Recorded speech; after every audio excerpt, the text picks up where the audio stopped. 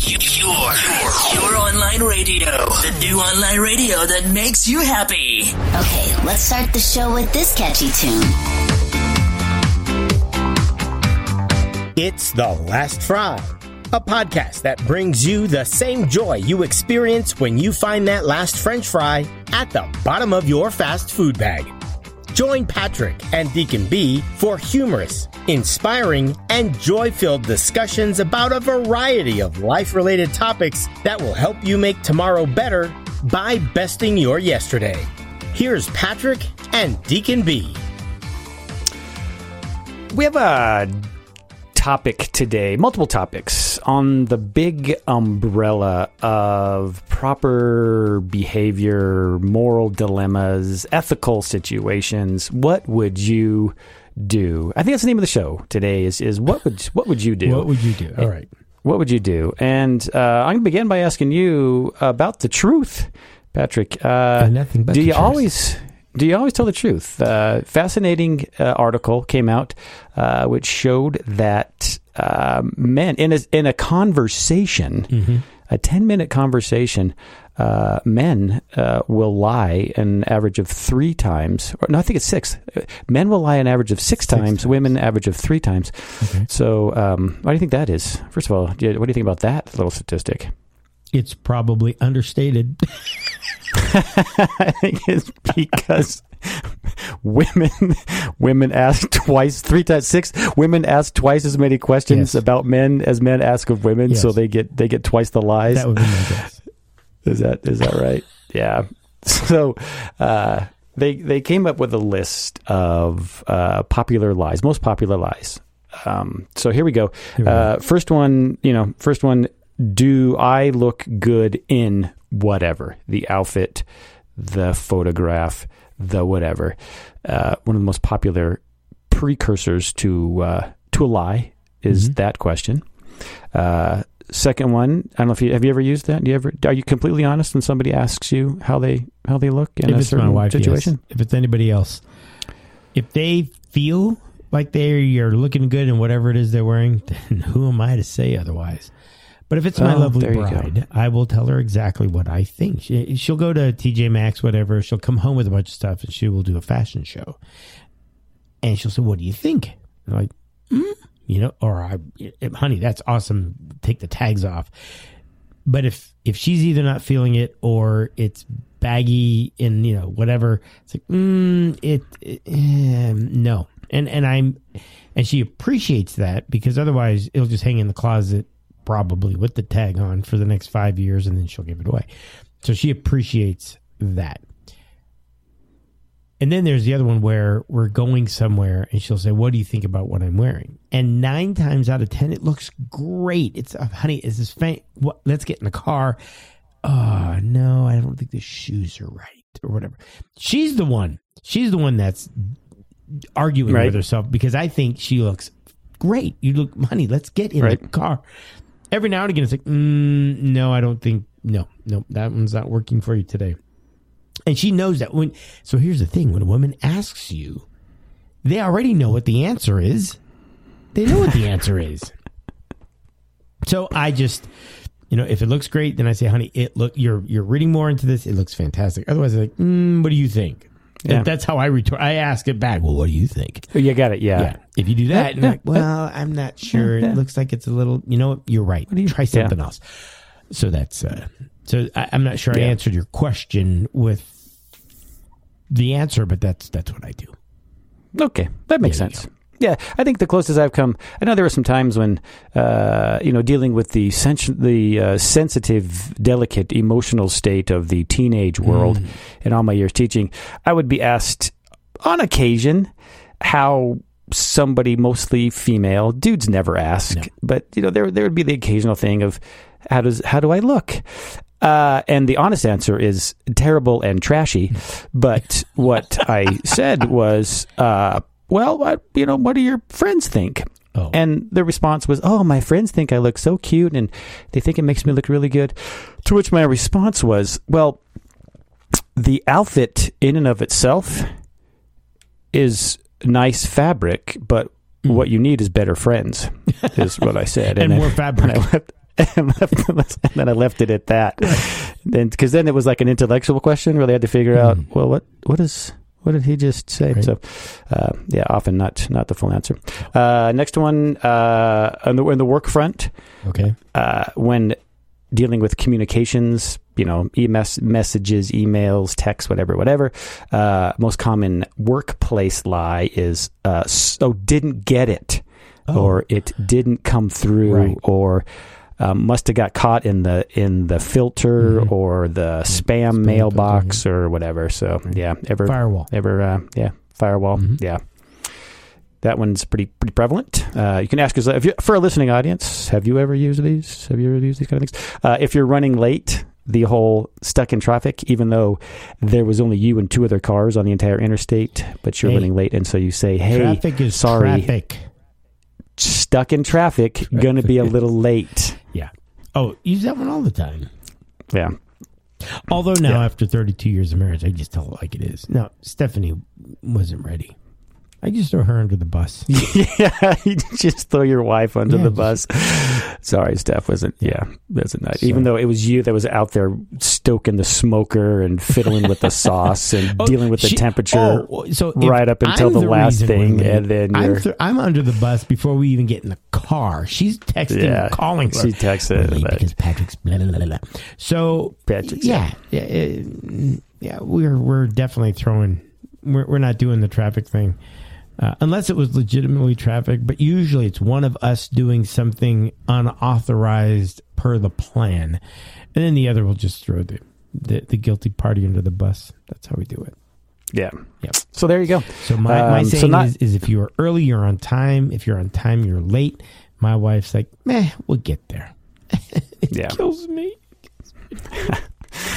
That's it. There it is. So, it is a good, maybe it's good as a society that we're not 100% honest 100% of the time. I think perhaps ultimate full-on truth. It reminds me of that show, that movie with Jim Carrey a while back, many, many years ago, Liar, Liar.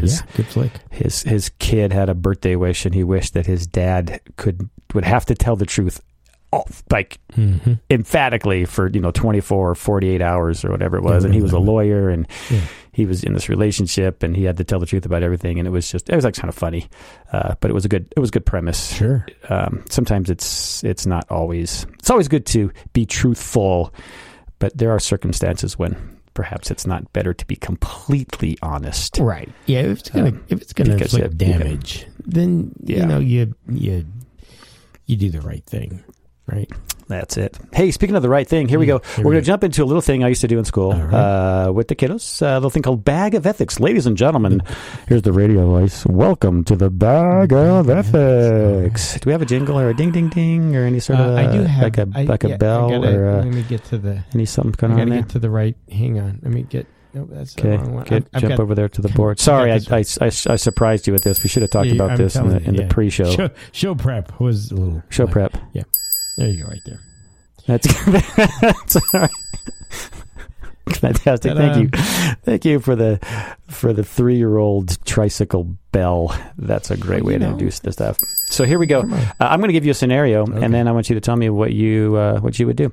So based on a real life situation, do you have the bring like that to bring you back in time? Do you have that one? Yeah, I do. I do have that one. Where's the one where you go back in time? Hang on, I got to get. Here we go. We're going back in time to our bag of ethics. There it is. Our moral dilemma. All right, Patrick, you are back in your post-collegiate days. Just starting off. Not a lot of money. Just scraping by. Okay. You head to the furniture, the IKEA, to be specific. This is based on a true story. Okay. Head to the IKEA, where you purchase a number of items, and you're watching the tally. You've got that mental tally in your head as you're going through. And one of the larger items, $60, $70, whatever, for one of those, you build your own kind of little bookshelf kind of stacking thingies, right? And so you take it from the pull off and you shove it under your cart. You go to the checkout, beep, beep, beep, beep, beep, beep, beep, beep, pay the cashier, head out to your car, thinking to yourself, that total seems a little lower than what I was anticipating. Check the receipt. Sure enough, the cashier did not scan the big old thing that was at the bottom of the cart. And there you are in the parking lot. What do you do, Patrick? Yeah, that'd be you. That would be you. That was a cricket. For those of you, because this is an audio show. He just gazed sort of sinisterly. Right. Sinisterly, is that even a word? He gazed guiltily around the parking lot to see if anybody else was watching. Is what he did there.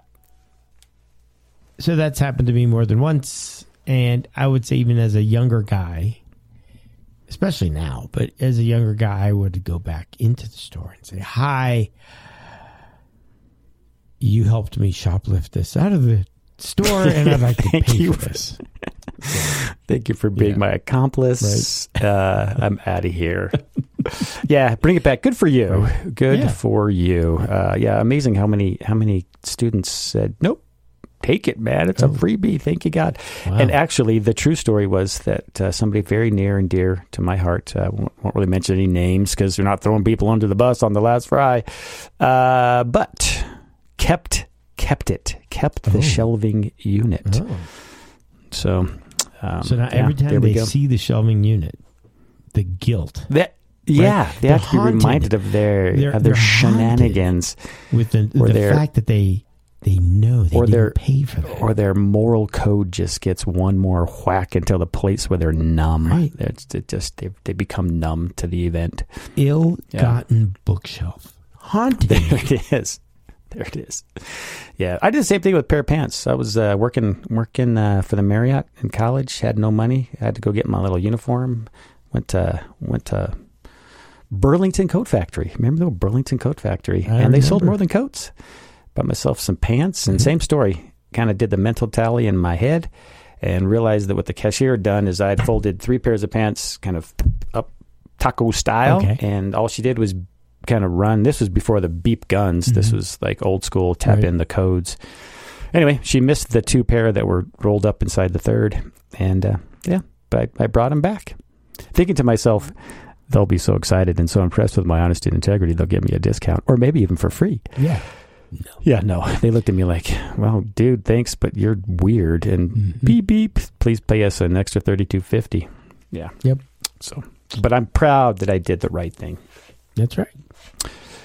And then finally, as we're coming to the end of the bag of ethics, here we go. Back in high school. Here's that way back to high school now. Way back. Double hit that bad boy. We're going way. The sound effects may not even go. This is a long way back. This is like at the beginning of morality. Okay. This is like the dawn. This is like after the creation of the universe. Right. We have the creation of the moral code. Right after that. Post Adam and Eve. Right. Yeah, exactly. Yeah. Cain and Abel kind of stuff. So you have a buddy, your best bud. Okay. You're the bro. Your homie has a crush on a fine individual who you also think is like, dude, good choice. Right. You know, lovely person, lovely intellect, lovely physical. Just, you know, a very good call, bro. Okay. He says, "Hey, I got this crush, but I want you to do the scouting report because I don't want to embarrass myself by making the move and then just being shut down." The wingman. So I'd like for you to do a scouting report to know that if I made an attempt, at least it wouldn't be a crash and burn. Okay. So you go, okay. So you're at the event or whatever, and you're alone with the crush, and you say, "Hey, I got a question for you." And before you can even ask the question, comes this response: "Oh, I'm so excited that we're here together. I've been meaning to tell you that I have had a crush on you for a very long time, and I was hoping that maybe we could work out, maybe maybe even hook up at this here little party, and be a thing." What do you do? Well, ooh, Well, luckily I was dating Stephanie at the time, so I didn't have that problem. Luckily for both of us, there was one woman who wanted to date us, and so we married them. So I think that was we never had that. Never had that problem. I never had anybody. What would I do? I would. I think I'd have to fess up, saying, "Hey, that is really awesome, and I think you're an awesome lady too." But Jake back there, making it up, really wanted to know what your thoughts were. He might approach you. Good luck with that. And if that doesn't work out, deny. Call me. So I think that's how I feel. All I ask is be open to the possibility, and if it doesn't work out, give me a call. He'll understand. Right. Yeah. I think that's what I would do. I'm pretty sure that's what I would do. Even as a teenager, I would do that. But never had to deal with that. Luckily. All right. Well, if you're listening out there, give us a shout. What would you do? What would you do with the IKEA? What would you do going back to the high school? What would you do in the bag of ethics? And hey, speaking of bag,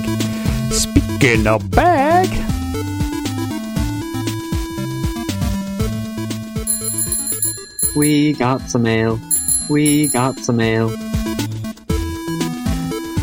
So in the mailbag, feedback on the Halloween episode, one of our listeners said that she actually laughed out loud and that really enjoyed the Halloween episode. Awesome. With all of our Halloween remembrances and shenanigans. So that was very good. Had a good dedicated listener out in Albuquerque sent me a message today, catching up on the podcast, got a little bit behind, was kind of binging the podcasts. Apparently binging them during a work meeting when was supposed to be paying attention to the meeting and the coordinator. And this was the exact quote: "Anything is more exciting than a work meeting, even your show." So there we go. Thank you for the backhanded compliment. We appreciate all of our listeners. I think we'll take it even with the comparison there. Yeah. So nails on a chalkboard. Yeah. Just dentistry work. All of that would have been better than that. Well, than a meeting, but even our show is better than a meeting. So well, all right. Hey, we'll take it. We'll take it. We'll definitely take that. All right. Well, very good. Thank you for the mailbag update, everybody. Fantastic. Yeah. And as we swoop around to the upside, the positive side of the show, as you are, as you're faced with moral dilemmas, we hope that you make the right choices and do the right thing, and perhaps in a sensitive way, provide glimpses of the truth and proper ethics as you go forward into your daily life. Absolutely. What do you think? Absolutely. All right.